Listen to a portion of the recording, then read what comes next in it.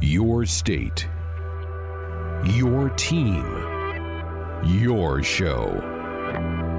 This is Sports Nightly. Bowers awaits the shotgun snap, sends the tight end in motion. They roll right. Bowers throws, pass is knocked away. Eli Sullivan knocks the football away, and the Huskers have a goal line stand, taking over at the 1. Now, let's check the pulse of Husker Nation with your hosts, Ben McLaughlin and Nate Rohr. Really hard to believe that it's week 4 already of the regular season, and it's still 90-plus degrees outside. It's not comfortable. It's 11 million degrees out. You've got conference play beginning. The games start carrying a little more importance, and yet it's 1,120 degrees out. It is quite warm. It's for as miserable it is during the week. For every passing Saturday, I'm cool with the weather because that's just one less week that I have to wear a winter coat, layer up, and have to worry about the elements. And I can wear shorts, which is a good thing. Yeah, I appreciate that. So you want it hot as an oven on Saturday, but Monday through Friday you want a few degrees knocked up. Sure, and I'm okay if it's hot in Champaign because the time kickoff comes, it's going to cool down. It'll be pretty nice by the time the game gets started. Yeah, we had two real weather games last year, right? Minnesota and Michigan State. Or not Michigan State, but Michigan State. Michigan State was the snow Iowa. game. Iowa rain in the fourth quarter. Yeah. And it should have been worse. The forecast was terrible for Iowa last year. Like they were calling for rain like midway through the first. Mm-hmm. And it held off for most of the game, which I appreciated. Yes. But yeah, so not too shabby. Not too shabby. Well, we got a lot coming your way in the next 3 hours, 2 hours of us, one very important hour sandwiched in between. I don't know if you heard, but there's a relatively large volleyball match happening tomorrow that the Huskers are involved in. I'd heard rumors, but I hadn't been able to confirm. Okay, well, I'm going to confirm to you right now that John Cook will be in studio from 7 to 8 o'clock. The Sartor-Haven, Nebraska volleyball show. He's going to be talking about favorite bands, Halloween candies, all the important stuff this week. Yeah. Favorite pastimes in June. Yeah. Fishing in Montana would be on that list. But, no, in all seriousness, Nebraska and Stanford tomorrow. This match, I mean, it's kind of dominating this market right now. Like, it's been Nebraska always plays a tough schedule, and they always play teams ranked in the top 5. But rematch for the national championship, how that thing finished, the little post-game situation. Yeah, with, the marker board art. Yes, yeah. Marker board gate. Yes. This is a match that people here, even if you're not a volleyball fan, have been paying attention to for a long time. Yeah, I mean, and anytime you get the rematch of the national championship game the very next year, especially in the home building of the team that lost, where both teams return significant portions of the rosters that played in that game, it's going to draw some eyes, and this one definitely has everyone's attention, especially as good as both of these teams are, and with Nebraska being elevated to the number 1 spot in the national polls, that just adds some juice because right now Nebraska has a leg up on Stanford, and some of that is Stanford's played a really tough schedule to this point, not to say that Nebraska hasn't challenged themselves, but Stanford has had a couple of really challenging non-conference games. So the fact that Stanford's coming in here, coming off a loss, trying to find where they are and trying to get themselves back going, and Nebraska gets a chance to measure themselves against the team that ended their year unhappily. It's going to draw some eyes, and we get to figure out how good this Husker volleyball team really is. Yeah, can't wait for that. So between 7 and 8 o'clock tonight, your chance to talk with the head coach, who will be in studio with John Baylor, voice of Husker Volleyball, from 7 to 8 o'clock. Coming up here this hour, we'll have a practice report. You were over at practice earlier today, Defense Day, as Tuesdays always are. We'll hear from Eric Shenander, Nebraska defensive coordinator, on what he liked about last week and getting ready for this week with the conference opener against Illinois. In the third and final hour of the show, Top 10 Tuesday, there's a lot of bad things happening with starting quarterbacks around the National Football League right now. Started with Andrew Luck retiring. Then Drew Brees has the ligament issue on his thumb. Eli Manning has been benched. Ben Roethlisberger is out for the year with elbow surgery. So this inspired us to conjure up the top 10 backup quarterback performances. Not just you can do a game if you want, or you can stretch it out to a season. Just in general, top 10 backup quarterback performances. This is going to be interesting. Yeah, there are a few good stories out there, and you look back on Husker history. Of course, you think of Brooke Behringer settling Nebraska through the 1994 season and winning the Big 8 championship, going undefeated in the Big 8, and then Tom Osborne flipping back to Tommy Frazier.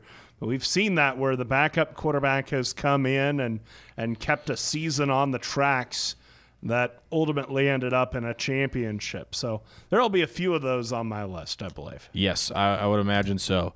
Also, you had a nice opportunity to sit down with Nebraska middle linebacker Cullen Miller yesterday, so we'll play that back here in the third and final hour. And also, due to Husker Volleyball, no Big Red replay contest tomorrow. Instead, we've moved it to tonight, but later on in the show in the 8 o'clock hour. So we've got a lot to get to over the next 3 hours. Of course, you want to be part of the show, feel free to dial us up, 866-HUSKER1, the number, 866-487-5371, the number to our Woodhouse Auto Family Hotline, bringing you more choices in brands, locations, and service. Experience the difference. Purchase with confidence. This is Woodhouse. Well, Nate, your first time to address the people following Nebraska's win over Northern Illinois on Saturday night. Pretty solid game all the way around for the Big Red. Couple of hiccups on special teams, but for the most part, that's the feeling we should have leaving Memorial Stadium more often. Your takeaway from what you saw on Saturday night? Other than field goal kicking, it felt like a very complete effort by Nebraska. You know, the defense has been really good this year. You think about it, they've played 12 quarters. I think 11 of them have been pretty good. And the bad quarter, I think, is explainable by fatigue and all the snaps they had to play against Colorado in the second half. The offense looked fluid. And, you know, I banged on the idea that Nebraska needed to involve wide receivers other than Wandale Robinson and J.D. Spielman.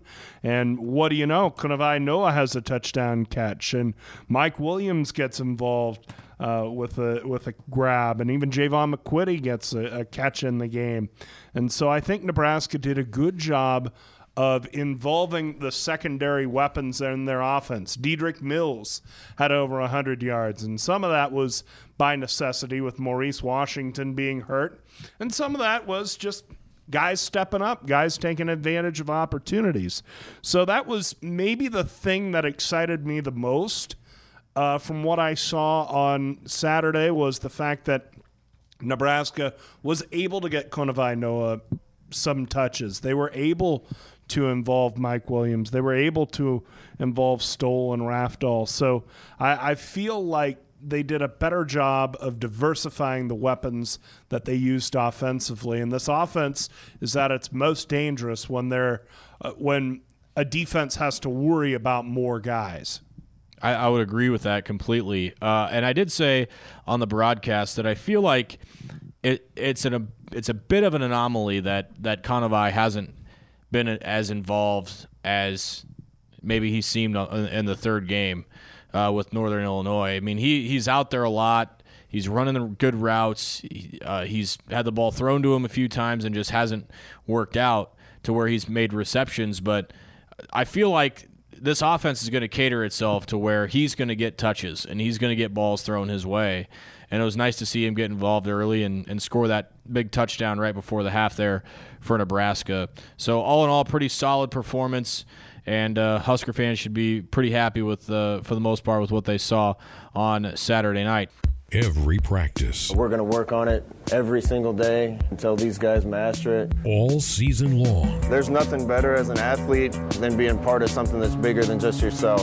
And I think these guys are starting to feel that, and we'll keep building it. It's time for a Husker football practice report on Sports Nightly. Presented by J-Tech Construction. With J-Tech Construction, it's simple. When it's time to replace your windows, give the official exterior experts of the Huskers a call for a free, no-obligation assessment. We were talking defense today. The Huskers actually worked out in the stadium instead of on the gas grass and in the Hawks Center, so they were actually at Memorial Stadium today, and Erik Chinander faced the assembled media after practice, and Husker Blackshirts playing well, did not allow an offensive touchdown in the game on Saturday against Northern Illinois. Erik Chinander was asked how he feels his defense is playing right now. Yeah, I think anytime you don't let the other team in the end zone, that's a good thing. Once again, we played good in some areas, not as good in some. We got a lot of improvement to do, but I like where the guys are at. I like how they're working and they're not afraid to take criticism right now. And even though they won, not afraid to take criticism and try to get better.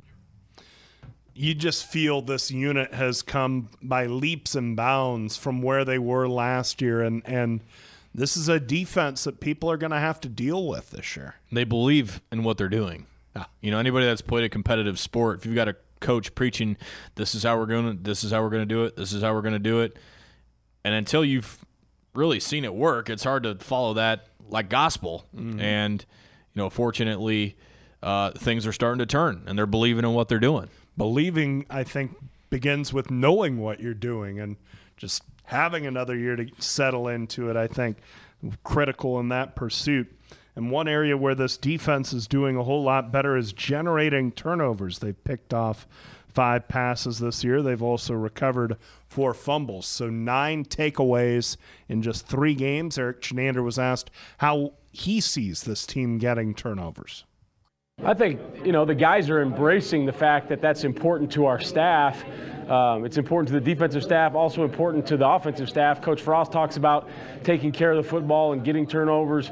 We talk about getting turnovers a lot. We drill it, and I think the guys are embracing that. And so I'm happy that that's happening. I hope it keeps happening. I don't want to, knock on wood. We don't talk about it too much in the media here, and then all of a sudden it stops. But that helps our football team tremendously. Especially the way this operation runs offensively. And defensively, just get the ball back. Just take it away. Get an extra possession. They've been able to do that this year. Yeah, they have. And we've seen the after effects of what happens when that happens. Mm-hmm. Good things happen when this offense gets the football. Absolutely, especially as they've settled in this year as young guys starting to settle into the defensive lineup for the Huskers. Erik Chinander was asked about letting some young guys onto the field. I think that was huge. Probably it's the fine line of, growing up as a football team. When do you start subbing those guys out? Maybe if you're to the point where we'd like to be here, down the road, you get those guys out earlier and let them go out with just a little bit smaller of a lead and go operate and do some things. But it was good to have the ones finish a game off. It was good to get some of those young guys in there. Obviously, Braxton Clark got a pick, and that's good. He got a little taste, so now he's probably watching extra film now that he got a little extra pick. But it's great to get those guys in there. That's the benefit of not just winning a game, but winning it decisively. And when you've had so many down-to-the-wire finishes like Nebraska has in the last couple of years, you can't develop depth. So one of the first ways to develop depth is get your backups, your second-teamers, your third-team guys out there so they get some game action under their belt. Yeah, and sometimes every once in a while you'll find a kid that is a gamer, right? may not be as consistent in practice, but you throw him in the game and he makes plays. So that's a benefit of another hidden benefit of getting those guys in there. As we continue along on our J-Tech practice report, Eric Chinander was asked about this defense needing to be tested. The Huskers faced a decent Colorado team, but two other non-conference foes that didn't have a whole lot to offer offensively. Eric Chinander was asked about the tests ahead for this defense. I think they've embraced it. We haven't been truly tested yet. It's going to take one where we're up by 10 points or whatever in the fourth quarter, and we've got to stand up and stand tall and take that game over. I think that's when it's going to really happen once we get it done. So have I seen it? I've seen them talk about it, embrace it, but I haven't seen it on the field yet. So. Just a part of the growth process of this team, going out, meeting a challenge, meeting a test, and being able to hold on to a narrow lead. We saw this team finish out in a blowout game last week, but now, especially as you get into conference, can you close it out when they're within 10, when they're within 7? Those are the tests still ahead for this Husker defense. Eric Chinander was asked about this defense making big plays. We talked about their ability to take the ball away. Eric Chinander was asked what this defense has changed in order to be in a better position to make big plays. Do we want to get down on the one? No, absolutely not. But that's a huge play for a defense. That's a huge play to grow up, especially for some of those young guys. I mean, you had, Damian Daniels in there, and then Eli Sullivan gets put in the football game. So not only is it big scheme-wise, is it big for our confidence, but also those guys see some players that are not quote-unquote starters out there making big-time plays. So just the trust in those guys, the confidence in those guys, the confidence that we can be put in any situation and get the job done. It was huge for our team. He was talking about the goal line stand in the second half against Northern Illinois, where Eli Sullivan batted the ball down on 4th and goal from the 1. And that was an impressive moment for this defense. The game was pretty well won. You felt good about where things were, and yet they showed great toughness to not just finish off the win, but also finish it off without giving up anything. What an incredibly athletic play that was by Sullivan. He go knifing through and making up ground off the line of scrimmage to go make that play, basically on the line of scrimmage with a straight flat route to the sideline to get out there and knock that away. That's a big league play. It was a pretty impressive play. Eli Sullivan emerging in the Husker lineup, and somebody we're going to see a good amount of, especially if Cam Taylor-Britt is down with an injury, but we'll keep an eye on that in the early going of the game against Illinois. Speaking of the Fighting Illini, Eric Chinander gave a thumbnail of the Illini offense. Yeah, I think, obviously they've got a good scheme for quarterback run. The kid last year was a really good football player. He could run the football, almost a running back there. I think the new quarterback they have is a little better at working the system. He can pull it and be dangerous on the quarterback run, but he also can get the ball distributed to where he needs to. So I think he's a little bit better in the pass game than they had the previous year. But they have a nice system. They have some difficult passes to defend, some difficult run concepts to defend, and they make you play rules ball and get your eyes in the right spot at all times. Talking about Brandon Peters, the Michigan transfer quarterback who triggers this offense, but the biggest weapon in the Illinois offense, Reggie Corbin. He's played in 2 of the 3 games, averaging 90 rush yards a game, and Eric Chinander was asked about Reggie Corbin. Yeah, I think he's, and I don't watch the teams that we're not playing, so I haven't seen the film. But I know there's a couple other good running backs in the league, but I think he's right there with all of them. I mean, he's a really, really good football player.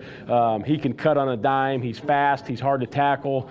He can do a lot of things in the pass game, and they do a nice job of, when there's 2 backs in the backfield, not just getting him the football and making the other guy the back, but he'll go block willingly and lead block for the other guy too. So he poses some scheme issues, and he's a very, very talented young man. The heartbeat of this Illinois offense, Reggie Corbin, and a guy this black shirt defense is going to have their eyes on Saturday. Kid's a good player. I mean, he's one of the few guys on your roster that go, yep, that guy's a player. Mm-hmm. And definitely someone you better be ready for on Saturday. Absolutely. Huskers will have a close eye on him. And as I mentioned, Brandon Peters, experienced quarterback. He's been around a while, now finally getting a shot at Illinois. Yeah. Good stuff. There's our practice report today, brought to you by our friends at J-Tech Construction. Stanford is definitely one of the best teams in the nation, and they have a lot of experience, and I think that it's going to be a great test for us just to see where we are and how much we need to improve towards the end of the season. Pass by Fecky. Stiffens for the set. Out. Stanford's in the net. Net violation, Stanford. Stanford's in the net. Set to Nebraska. 25-22. They head to the locker rooms. Tied up at 1 set each. Stanford is champs, and I'm just looking forward to the opportunity for our team to be able to play against them, for us to see where we're at and how hard we have to compete and how clean a volleyball we have to play. We want to play with the best. 6-1 Huskers in the fourth. Serve Kenzie. Overpass. Shot back by Stibbons. Kaboom! Nebraska 7. Stanford 1. Here they come. We've been waiting for it basically all preseason, and we're excited, and it's finally here. So, yeah, I'm excited. I think we're all ready. We've been preparing, and it'll be a great test for us. Serve goes to heads. High pass, Joust to the net. Stibbons wins. She blocks Jenna Gray. It's the Lauren Stibbons show in the fourth. Nebraska 12, Stanford 3. Nebraska down the ball, bump to the right. Jazz blocked back, but it's out. Point Huskers. Jazz Sweet with the kill. Nebraska 17. Stanford 9, tying the Huskers' largest lead of this fourth set. It's going to be a big match, and I think there's a lot of hype around this match because of what happened last year, and we are 3 points away from being the national champions. So I think if we just go in and play Nebraska volleyball, we'll be successful. Campbell cross court. Beautiful take Fecky for the set. Fecky, she got it! 25-15. We're going to a fifth. We're going to set 5. Hello, set number 5 for the title. Sends the serve. Pass made by fellow Kentucky libero. Kenzie Maloney center. Top Nicklin Haynes. Lauren Cook, you called it. Haynes ties it at 7. We always talk about those 3 points that we lost by, and it's been a huge part of this team. There is that revenge factor there, but I feel like we can't let it affect us too much because that's when you get going and you have too much adrenaline, and that's when you kind of get out of hand. So I think we just need to control that a little bit. Step to the back row, swing McClure, championship point, Stanford, 15-12. I've talked to them all year long that it was 3 plays that was the difference. That haunts me, but it's motivated me to do a better job coaching. So if we're in that position again, we're going to make those plays and not let those things happen. They're huge. I mean, the 3 points are just the difference between the national championship, and that's been our motivation all summer and obviously all this preseason. Just never forgetting that and those 3 points and just working to get better every day so that it won't happen again. You got the number 1, 2 teams. 2 teams that played for the national championship last year. It's here in Devaney. It's going to be in front of a big crowd. So this is what we want in college volleyball. I have it ingrained in my head last year what happens with Stanford. I know what we got to do. Fun on a Tuesday night. Welcome back, Nebraska Tuesdays from 7 till 8. Solder it in right now on the old schedule. Your Nebraska Volleyball Show presented by Sartor Heyman Jewelers, the official jeweler of the Huskers. There's John Cook. I'm John Baylor, your Nebraska Volleyball Show coach. Did you hear the jazz band down there? This Haymarket is buzzing. I did not. A lot of happy couples. Memo to the guy on a date checking his phone. Don't do it. You could tell she was getting a little... The guy, they're on a date. They're at the table down... All these outdoor tables. Everyone's, gazing at each other. This is something you observed? I observed on the way in. Oh, okay. And, I'm out there. I'm a field correspondent. People expect me to bring back good info. And this is good intel. Guy at a table downstairs with his date... He's checking his phone. She looked a little miffed. This could be the final date. Is that because maybe he was checking his bets and he was losing, and she was mad about that, or the thing looked a little social media or doing work? The whole thing looked chilly. Okay. And that's not a good sign. Put away the phone and try the old conversational deal. I'm dating myself, but when I grew up, we used to talk. Yeah. 866. Do you recall like you and your buddies talking? Yeah. We still do. Nice. Yeah. You've been over. Yeah. So we chat. Like there's audible sound. We talk for hours. Yeah. And if you have an issue, you don't pick up the screen and start typing. Right. But you do like the screen, Coach. You can't completely condemn it. but it's helpful with your job. Yeah, I've got to use it for my job. But I I'm with enjoy you. it. When I go up to Wyoming and it doesn't work, I really enjoy it. All right, 866 Husker 1 Stanford tomorrow night. Wichita State on Saturday. The Huskers are not focused on Wichita State right now. The Shockers are 3-6 at the moment, but they play Creighton at Creighton Thursday night at Sokol Arena, and then Wyoming 2 p.m. matinee on Friday. So maybe some Husker fans could go scout Wichita State. Are you going to send some coaches over to Creighton? No, and I watch them? don't think we're allowed to. We'll get their Creighton match Thursday night. It's very unwise for a play-by-play announcer to potentially cause his coach to You're right. reveal a violation. I'll probably get called into compliance tomorrow. Grand Island. JJ in Grand Island. Beautiful Grand Island. Great to have you, JJ. You're on the Nebraska Volleyball Show. Hey, thanks, Coach. Hey, yesterday in your news conference, you mentioned that the Huskers weren't invited back to the Vert Challenge, and just wondered if you care to further comment on that. My further comment would be, for some reason, some of the teams, we talked about coming up with this model of you always – so one of the things we didn't like about the Vert was you only played home once every 4 years. So we played all these great teams, but they only played once in Lincoln on year 4 for us. So we talked to – I won't name what schools – about creating this format where we'd always play a Wednesday and a Saturday that week. One would be at home, one would be on the road.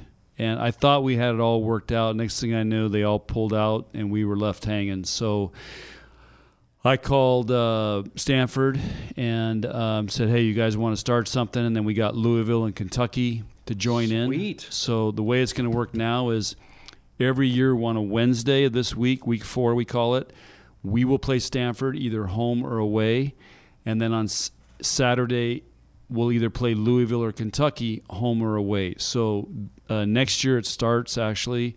So we go to Stanford, which means I think Louisville comes to us. The year after, Stanford will come here again, and then we will we'll go to Kentucky, I think.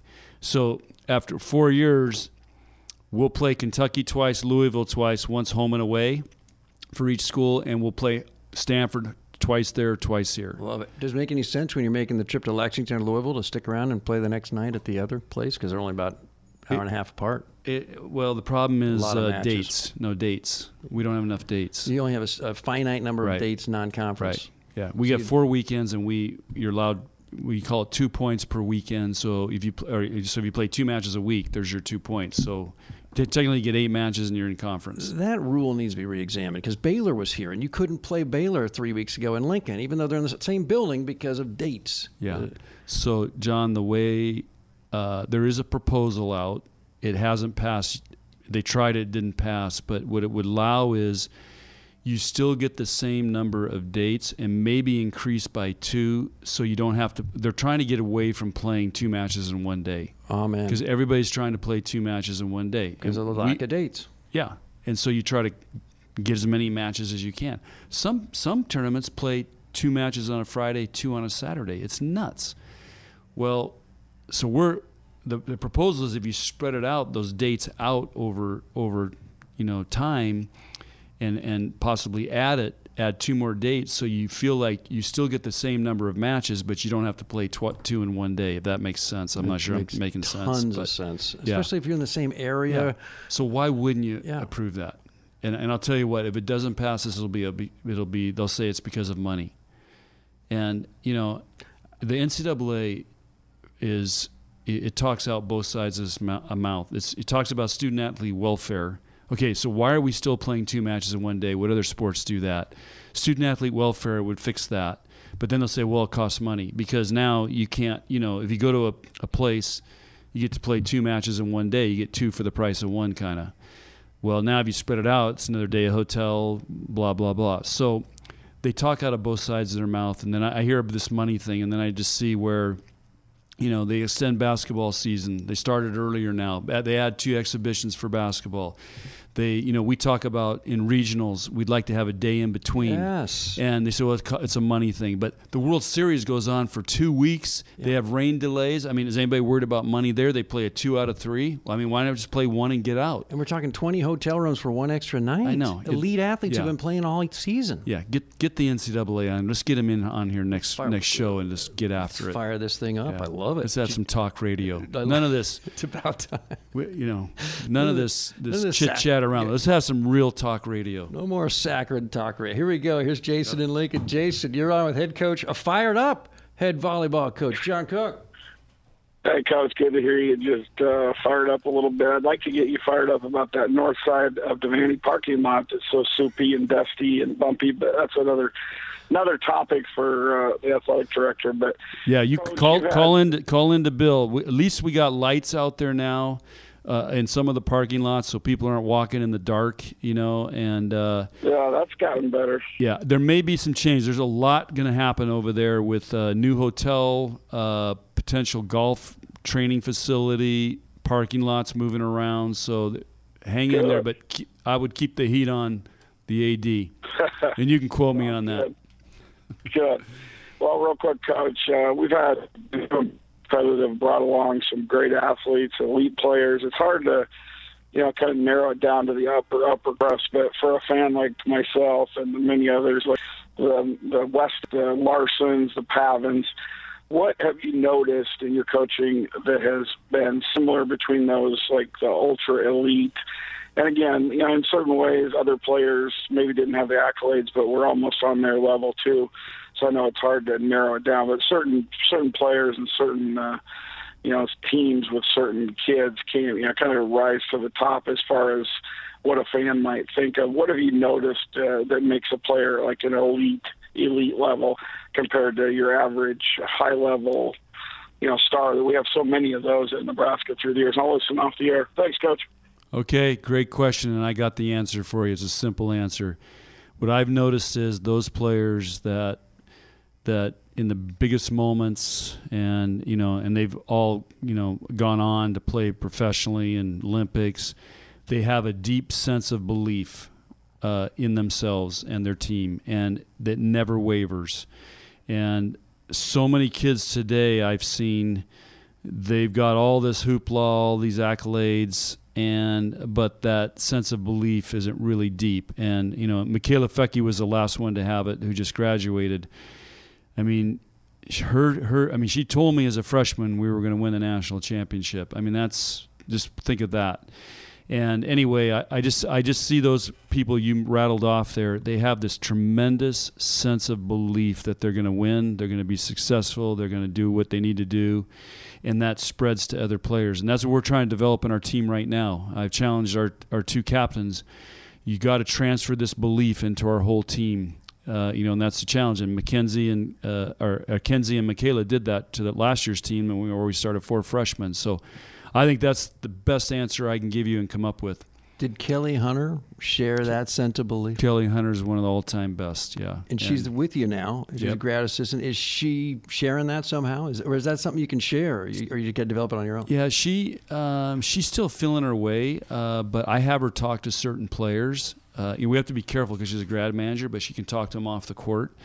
And I have her talk to certain players about getting that belief going and what they're believing in themselves, because we all doubt ourselves under pressure and performance, and so she's got a gift with it. But she's one of the best all time. What instills that belief? Practice?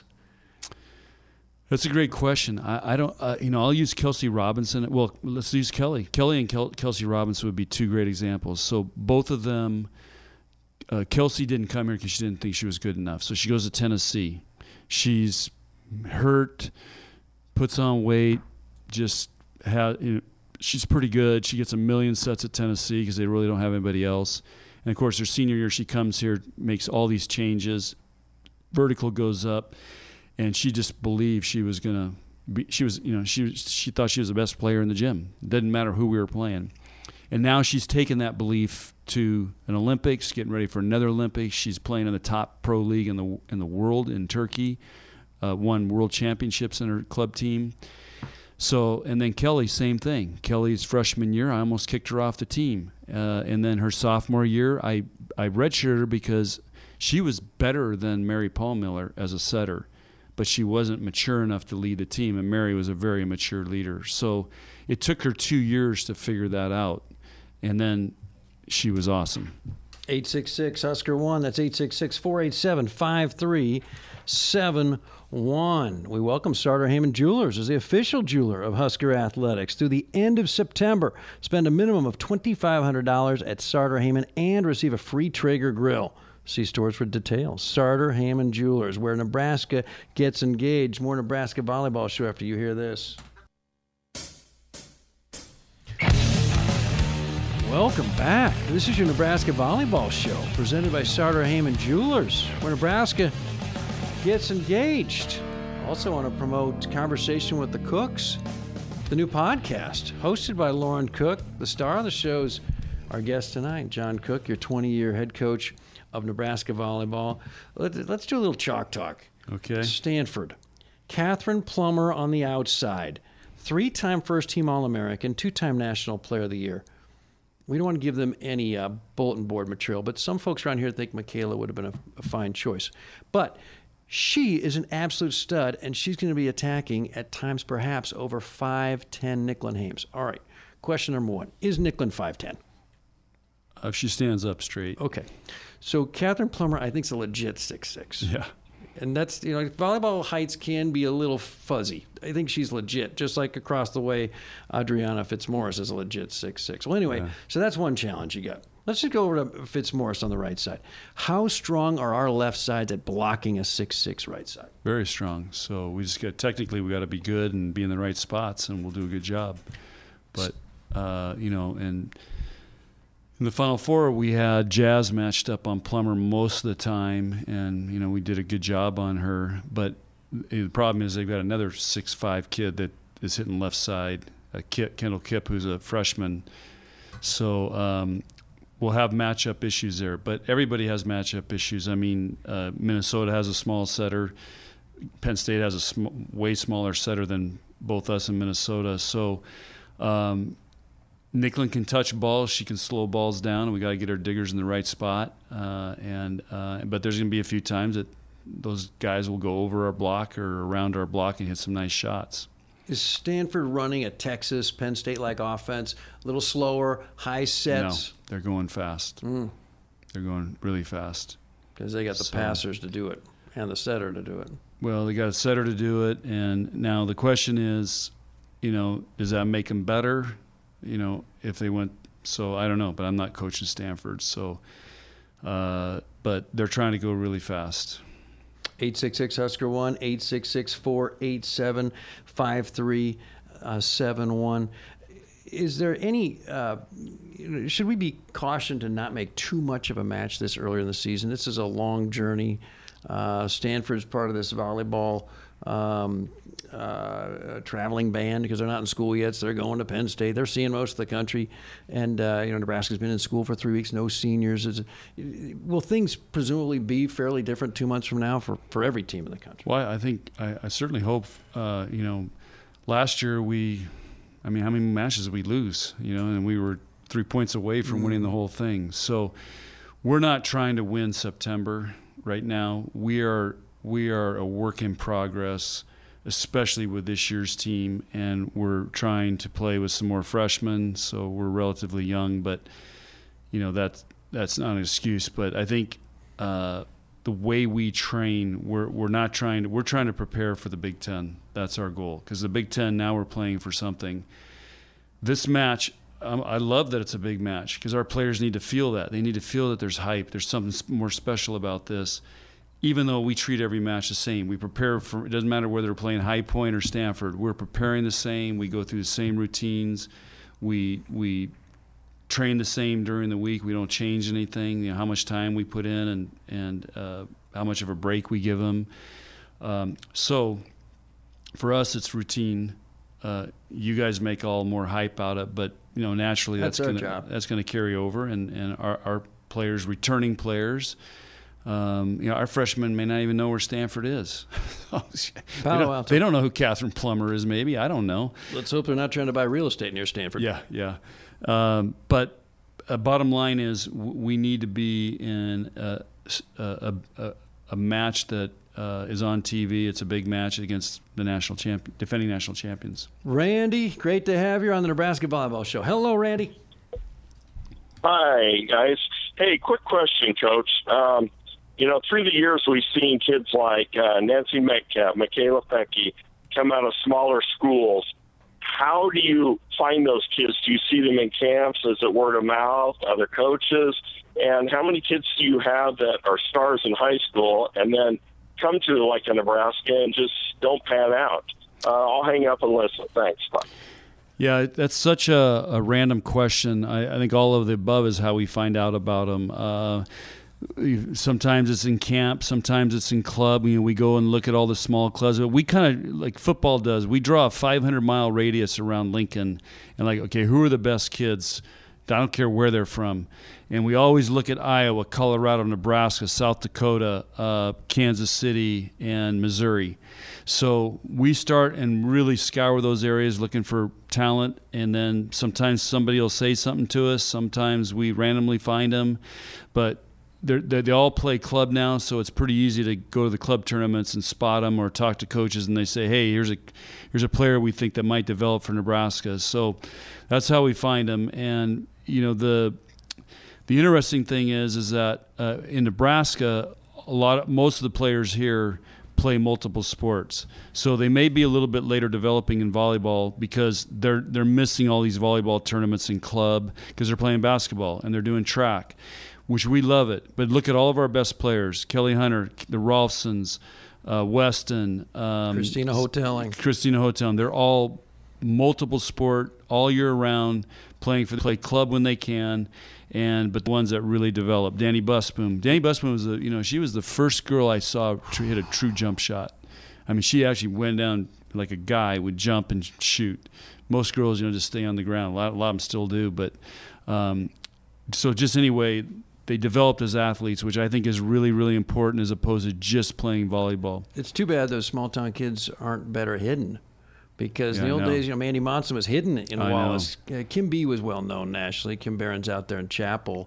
But, sometimes Christina Hoteling was hidden out there in Cambridge. No one knew about We're the only school to offer that I know. I think Hastings maybe. But now they play club and they get seen by lots of schools. She got some basketball offers, but no volleyball. 866-HUSKER-1, more Nebraska Volleyball Show. And we continue. Third hour Sports Nightly on the air. Or so we're told. Big thank you to head volleyball coach John Cook and the voice of Husker Volleyball, John Baylor, for hosting last hour. Decently sized matchup tomorrow night at Devaney. Huskers and Cardinal. Game of high importance, match of high importance. And that's why we had people of high importance in here telling you about it. And they're like, you know what? Ben and Nate, you could probably get through an hour hosting a volleyball show, but we're going to bring in the experts to do that. We've got higher artillery coming in for this one. Yeah, they did not need the BP pitchers in there for this one. Well, coming up here in just a second, Top 10 Tuesday. I don't know what we're calling this. Top 10 backup quarterback performances, careers. It's all within the criteria tonight. This could get interesting, but we're trying to fit in the realm of what's happening right now in the National Football League with Andrew Luck retiring, Ben Roethlisberger getting hurt, Drew Brees getting hurt, Trevor Siemian going down, Sam Darnold getting mono. It's a tough time to be a starting Paxton quarterback. Lynch had his phone get a workout this week, and he is now employed again. So good for that guy. Good for that guy indeed. We'll talk with Colin Miller, Nebraska inside linebacker, here this hour as well. And we'll play Big Red Replay before we sign off tonight. 866-HUSKER-1 the number, 866-487-5371 the number, to our Woodhouse Auto Family Hotline, bringing you more choices in brands, locations, and service Experience the difference. Purchase with confidence. This is Woodhouse. Let's fire up the top 10. We think them up. We count them down. It's Top 10 Tuesdays on Sports Nightly. All right, well, we kind of outlined it already, where we're going with this. Pretty difficult, really, I thought. I thought it was tougher to rank them because we intentionally kept the criteria kind of nebulous just because we're just talking. I mean, we're not setting the order of the world here, but what constitutes being a great backup quarterback? Is it one astonishing performance? Is it keeping a championship season on track? Is it taking over a team not just for a championship season, but several championship seasons? Yeah, so I mean, we're gonna touch all the ends of the spectrum here tonight. We're gonna say hi to Austin. Hi, Austin. Hi, Nate. Hi, Ben. Hi. Welcome to Top 10 Tuesday. Kind of a group effort forming this one today. Austin, why don't you bat first tonight? Don't mind if I do. Starting at number 10 here, we got the quarterback for America's team back in 1971. Roger Staubach had a weird situation where he and Craig Morton would rotate every other play. not series, but every other play. That came to a screeching halt after a 4-3 loss to the Bears with 7 turnovers in Week 7 of the 71 season. Staubach named the starter after that. Cowboys, all they do is go 7-0, win the Super Bowl. Staubach wins MVP and Super Bowl MVP. Heroic. Run by Roger Staubach. Did it for America's team, and we just all love the Cowboys. Don't we all? Speaking of America's team, my number 10, Mike Livingston of the Kansas City Chiefs. So, of course, everybody knows Len Dawson, the legendary quarterback of the Chiefs, and the Chiefs were getting ready for the 69 season, picked as one of the favorites in the AFL in its final year. And in the second game of the year, Len Dawson suffers a knee injury that many expected would end his season, but Dawson shopped around, asked other trainers, and they sat him out for a while, and he rehabbed. Meanwhile, Mike Livingston was waiting in the wings. There was actually a second quarterback, Jackie Lee, that got hurt in Week 3. So Livingston was the number 3 quarterback for the Chiefs that year. Livingston QB'd the Chiefs to 5 wins. It was a great defensive team, had great parts around him. And then that kept the Chiefs on track for their lone Super Bowl championship to this point. Needs to change. Yeah. Please. Believe it will. Please and thank you. All right, my number 10 is he's still living his dream. He's living his California dream. I'm going Jimmy Garoppolo at number 10. If Tom Brady hadn't ever deflated footballs, Jimmy Garoppolo might not be a $137 million NFL quarterback. But he falls in. I mean, you could have put any Patriots backup here, right? Matt Castle. They all would have fallen in line. But Jimmy G goes out and beats Arizona in Game 1 of the season, and a year and a half later pockets $137 million dollar bills from the San Francisco 49ers. I feel robbed hearing the name Matt Castle. At least I booed him at that Futures or the celebrity softball game in Kansas City in 2012. I was not tempted to put good old Jimmy GQ on my list, but he probably doesn't make $137 million not backing up Tom Brady. Speaking of Patriots backups, though, that's where I have in my number 9, Tom Brady, former Patriots backup, replaced Drew Bledsoe when Bledsoe got hurt in Week 2. Now, Brady wasn't great, which is why he's a little further down here. 18 touchdowns against 12 interceptions, but the Patriots did win the Super Bowl. They beat the Rams, who are pretty heavily favored. The Tuck Rule game was in that playoff run as well, so Tom Brady's 2001 season, my number 9. It's crazy to think how off the radar he was. Yeah, 4th-string quarterback going in to his rookie year. Just a guy on that Patriots roster. Bledsoe is the guy who really stabilized that franchise in the 90s, and then Bledsoe goes down, and all Tom Brady does is have arguably one of the greatest careers as a professional quarterback. My number 9, we're going to college. We're going Florida Gators 2006, Tim Tebow. And Chris Leak, of course, was the starting quarterback for that Gator team, but Urban Meyer and his infinite offensive innovation had a package of plays for Tim Tebow and found a way to use him and found a way to break him in for the Gators so that Florida would be a national championship contender the 3 years following. And it was a good way to get Tebow involved and really help the rest of his career. Chris Leak. There's a name I hadn't heard of in about 7 minutes. All right, I'm going from one SEC quarterback to another, but not his days in college, his days as a professional. Matt Flynn. In 2012 for the Green Bay Packers, on January 1st, substitutes for Aaron Rodgers, throws 480 yards and 6 touchdowns against the Detroit Lions in his spot start. And falling in the Jimmy G line, then proceeds to make $27 million from Seattle and was terrible. So that one game was good for the Flynn household, and that's probably the first time Matt Flynn's name's been brought up in a couple of years. And probably the last time it's going to come up in Yes. a couple of years. Not for the last time in a couple seconds. Matt Flynn, my number 8. He played all of 3 games in Seattle, and those 6 touchdown passes were the only touchdowns he threw in Green Bay that season. Also, more than a third of his career total in the NFL. That's My crazy. Goodness. Ugly. Just ugly. All right, my number 8, former Husker, Vince Ferragamo. He was the quarterback of the Los Angeles Rams. He started the year as a backup behind Pat Hayden. And then Pat Hayden broke his finger up at Seattle at the Kingdome. Ferragamo took over as the starting quarterback. The Rams lost the next week, but then Ferragamo guided the Rams through to a 9-7 record in the regular season, led them to a win at Dallas, first round of the playoffs. Then they beat Tampa in the NFC title game. And then he had a decent Super Bowl against the Steelers, 15 for 25, 212 yards, though the Rams lost. Oh, boy. All right, my number 8 is only on here because of the Chris Berman pun he used to use with his name all the time. Daylight coming, you gotta Delhomme. Jake Delhomme from the Carolina Panthers in 2003 comes in down 17. The year before, they were 1-15. He comes into the game the next year down 17-0 to Jacksonville.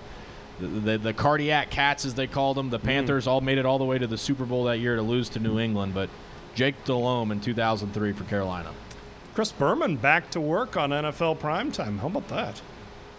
You'd love to see it, I think. Good for them. Maybe. Back to you, Austin. All right, number 7. This guy ain't go to school to play school. He came to school to end up at number 7 on my top 10 list. Cardale Jones, Ohio State, 2014. Takes over after J.T. Barrett breaks his ankle against Michigan. Jones didn't have to do a whole lot the rest of the game, mostly just turn around and not triple handing off to Zeke Elliott. But the last 3 games of the year were the Big Ten Championship, college football semis, and college football playoff finals. Went 54 for 89, 830 yards, 7 touchdowns, also ran for 300 yards. Really solid performance for the second stringer filling in that late in the year. Nice. Also, shout out Joe Bauserman in the spot. Oh, Joe Bauserman. I hope he comes to the game next Saturday. I really do. He should. Yeah, why not? It'd be a nice sign for us all.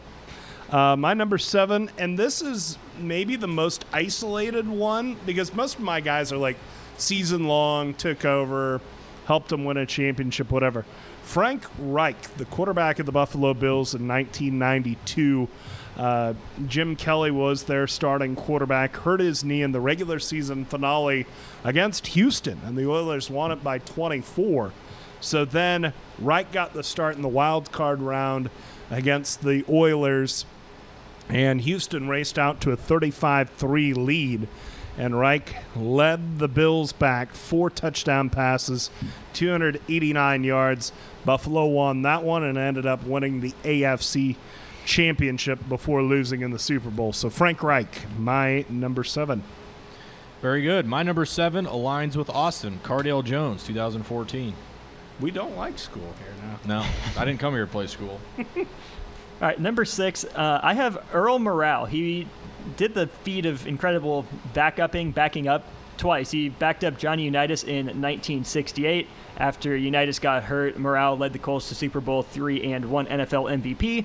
More importantly, he is most known for leading the Miami Dolphins to the last part of their perfect season, back in 1972. Bob Greasy gets hurt week 5. Earl Morrall comes in. Didn't do a whole lot, nothing entirely notable, but this looks better in retrospect. And like you guys were saying in hour 1, I hope Miami goes 0-16 so they can be the only franchise to have both a 16-0 and an 0-16.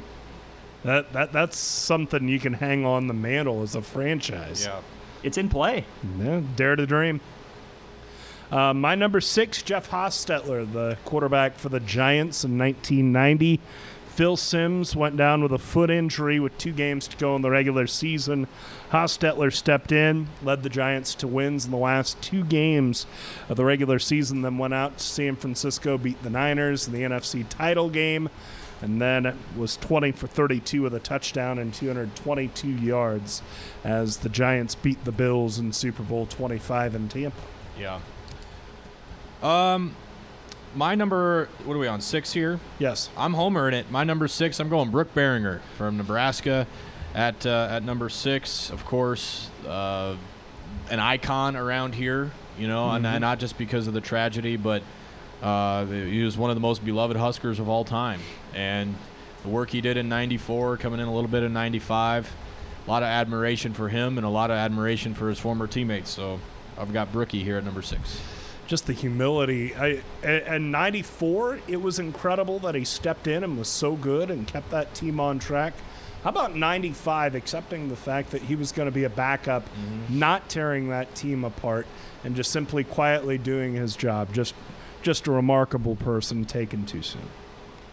Thanks, you two, for doing my job. Brooke Behringer's my number 5. Ah, there you go.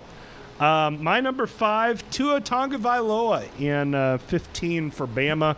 Jalen Hurts was the starter that year. Hurts had a bad national championship game in the first half, and so they went to the bullpen with Tua. He had a great second half, threw for 3 touchdowns, including the game winner to Devontae Smith. So Tua Tagovailoa, my number 5. Very good. My number 5, I'm going Austin, I think you had him, right? Earl Morrall, number 5. You had your Yeah, he was my 6. Yeah, you're 6. So that's my 5, the 72 Dolphins.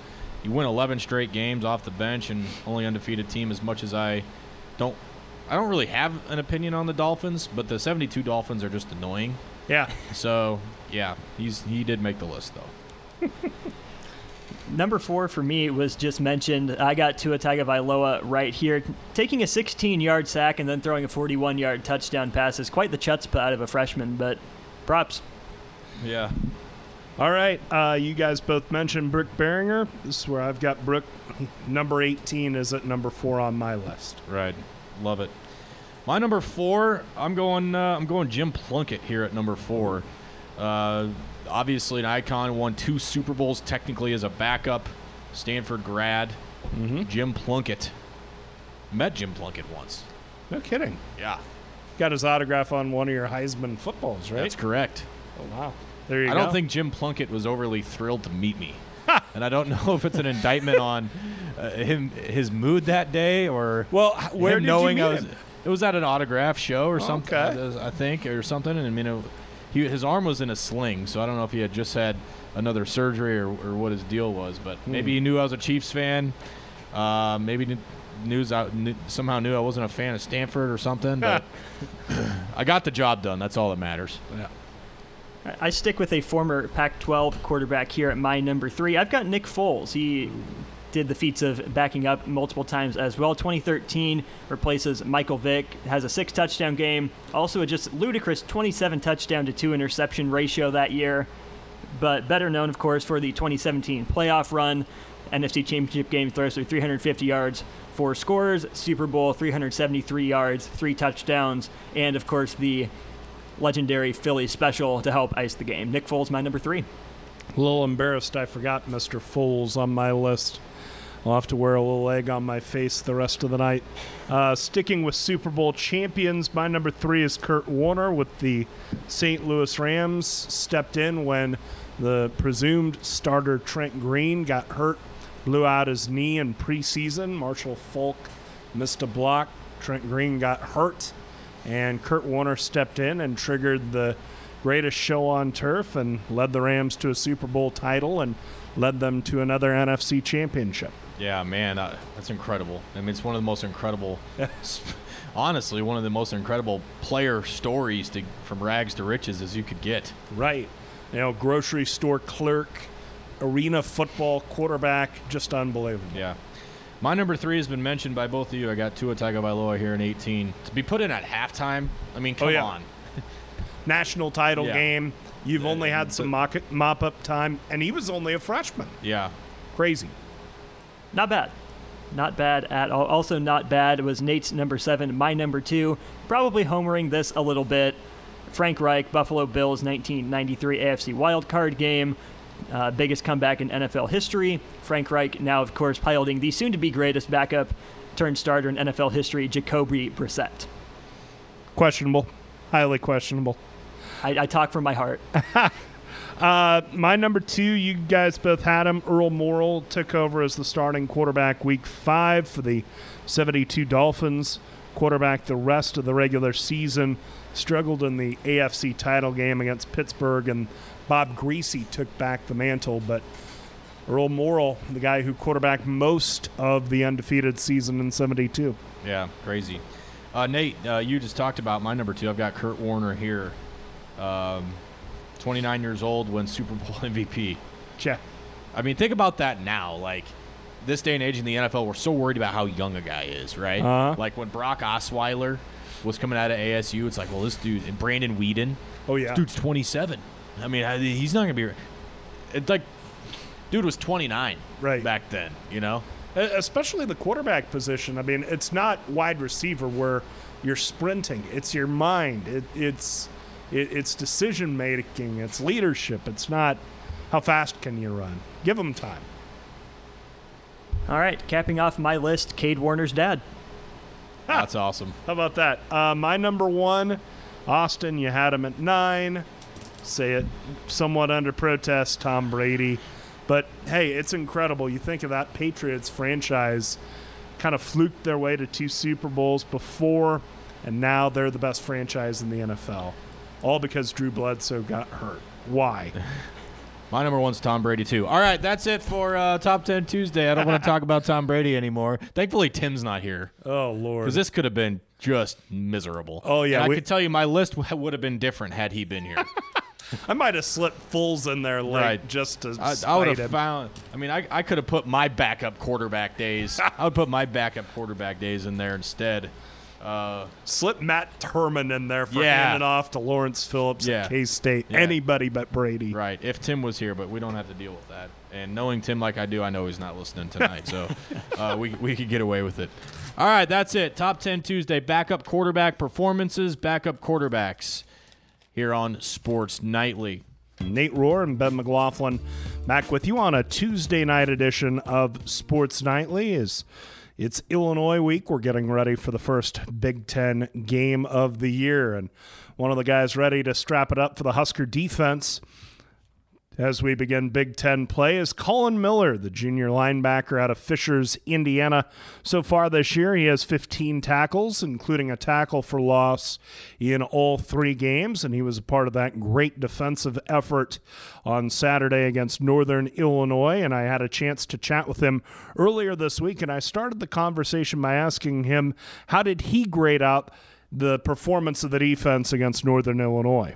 Yeah, we looked back on that tape this morning, and Coach Chins, he gave us a lot of compliments here and there, but, we always want a perfect game. We had 3 couple plays that we wish we can get back and take back, that they kind of broke free a little bit on us. So, we had a good game, but yet we still want those 3 plays back, and we're always looking for perfection. Like, we're always looking to be better. We always want more. So DBs played a heck of a game. D-line played a heck of a game. Linebackers played a heck of a game. But, I think there's always a place, that you think you can perfect your craft and work harder. So I think we're always looking for something else to work on. After that Colorado game, Coach Frost called that almost a wake-up call for you guys, and that you faced a team that was able to beat you as the game went along. How did you feel after that game, and how did you feel that week of practice went for you as you tried to respond to that first loss? Yeah, so, everyone talks about, we played the best 3.5 quarters that they've seen Nebraska football play in a long time. But just not being able to finish them off, having them up on the ropes, not being able to put them down is something that I think got to everybody, something that made everybody kind of, cringe a little bit coming into the locker room. I think the leaders did a good job of getting the defense together, getting the offense together, and just making sure that, this is where the season starts. This is going to make or break our season. This is going to show the type of team that we are. So I think, truthfully, we came out previous week against Northern Illinois and wanted something to prove, wanted to show, that we had a little flop at the fourth quarter, that wasn't who we were. We came out itching to get back onto the field, itching to put the helmet on, itching to get ready for Northern Illinois, just to show everybody, prove to ourselves that, maybe we had a little fluke, but that's not who we were, and we wanted to prove that this past week. You guys come out and beat Northern Illinois, and really, but for that Colorado fourth quarter, this has been a tough team defensively, and that's after last year when, especially at the start of the season, it seemed like you guys were still settling into the defense. How much more confident is this defense 3 games into this season as opposed to 3 games into last year? Yeah, I think everybody kind of trusts one another. The DBs trust that the D-line are going to get home if the D-line is making their moves and going to get there. So the DBs are thinking, just hold my coverage for a little longer and the defensive line is going to get there. Or the linebackers are trusting that the DBs are going to pick up on their routes or communicate well. I think everybody knows this defense 100% right now, that we can move fast, we can move smoothly, where, there's no questions out there. There's no mistakes that people are questioning, should I do this or do that? I think everybody knows everyone's assignment. Everybody knows that everyone can trust one another. Everyone knows that, that this defensive coaching staff isn't going to just get on you if you make a bust or a mistake or anything like that. So, like Frost always says, desire to excel, no fear of failure. So, I think just doing that means you can go 100% every time, knowing that if you make a mistake, it's next play. So if you can go 100%, and you can ball out with your brothers right and left, you're going to be pretty well. Because, if you get tired out there, you just tap your head and a new person comes in that knows their assignment, knows their role, knows that he can trust the people left and right to him. So that's why I think, we've been pretty good. Second season, knowing the defense, people can trust one another, got the culture going, just having fun out there. And you talk about knowing the defense, and we're chatting with Husker inside linebacker Colin Miller. You have a defined spot in this defense as an inside guy, as opposed to earlier in your career when you were kind of in between. You'd play some outside, you'd play some inside. How much do you think it's helped develop your game that you have a more clearly defined role and you know where you're going to be week in, week out? Yeah, definitely think that, not as smooth as a transition that some people can make, but I think I'm here now. I think inside linebacker is my position. I think that's the best one. Being in the middle, closer to the ball, being able to use my speed horizontally, left and right, is just awesome. I do love that I came from outside, because now I know the outside position. I know what the buck and the Sam linebacker are doing. I know how to use my hands really well. I know how to take on a tackle or a guard really well. So, a lot of great things came out of outside, but, learning from Coach Rude, learning from, Coach Brim, our GA coach, they do a tremendous job of, helping me transfer over from outside to inside, of working on my feet, working on my hands, working on my eye control and everything like that, just to perfect my craft. I definitely think, having inside linebacker a year 2 has been a tremendous difference for me. I feel like I'm moving quicker out there. I'm not guessing myself. Just playing for fun out there instead of, running around with a chicken with his head cut off, just hoping that he's doing something right. I know exactly what I'm doing now. I feel like my brothers to the left and right of me can trust me. Being next to Mo Berry as well, he's guiding you along. He's telling you what you can and can't do. He's teaching you the ropes. You watch film with him. He breaks down film and, tendencies and all that stuff. So being with him, he makes it much easier as well. You talk about Muhammad Berry being next to you, and of course he's in an official position of leadership as a captain, and even last year, before he had that, he was a pretty big vocal leader for this defense. What does he bring to the table, and what has he brought out in your game? Yeah, every day, I think everybody here on this team, how many other guys we have on this team, know that Mohamed Barry is going to be the first one in and the last one out, no matter what it is. It may be, he's studying film real late, or he's working on his body, making sure that he's ready to go for Saturday or anything. But he's going to be the last guy out because he loves the game. He loves Nebraska football. He loves, the university, the people around here. He loves everything about it, so he wants to give everything to it. So, just being next to Mohamed, and following him and seeing how he does it, great man, great, kid, great student, great athlete, just one person that you look up to.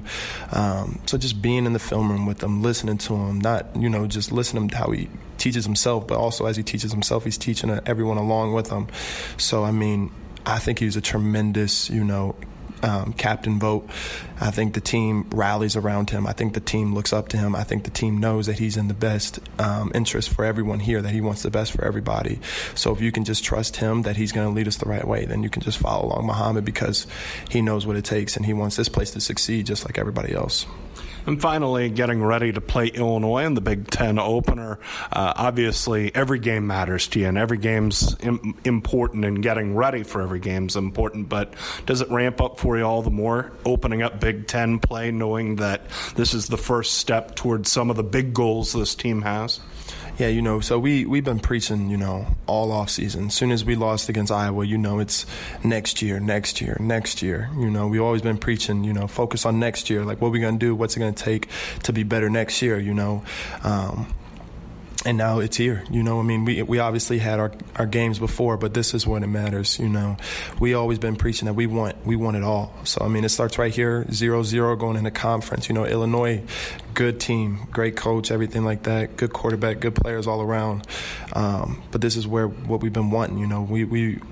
When you start running in the weight room and you start going out to the field and, you're working your tail off trying to get better, get stronger, get faster, get everything ready for the season just to go up against the Big Ten, this is when it starts. So I think, you got a little itch coming in on Saturday, wanting to get there, ready to go, just to prove ourselves that, we're not the same team that we were last year, that, we're here, we're Nebraska, we're ready to prove ourselves. So I think, Big Ten, we're ready to show everybody what we can bring.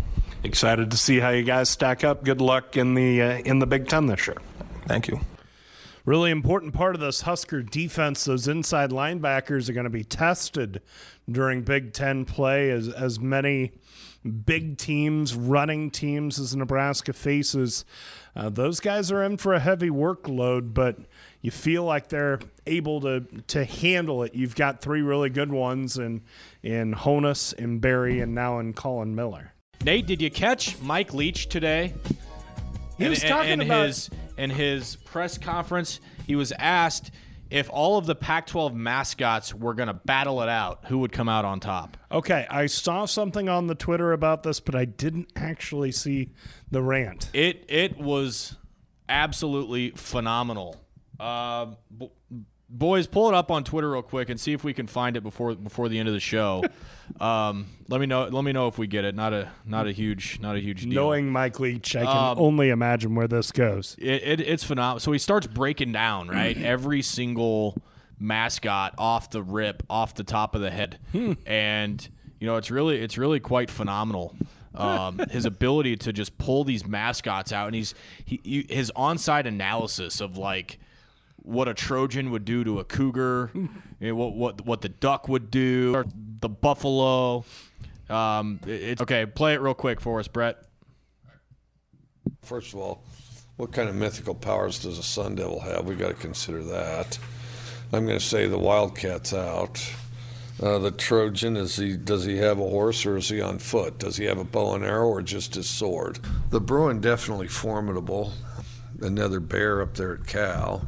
The tree, I imagine that tree's going to get chopped down, unless we're going to go with a bird and somebody might get pecked or something. I don't know. The duck might lose interest and just fly away and get out of there, which may be good advice under the circumstances. The husky, no chance.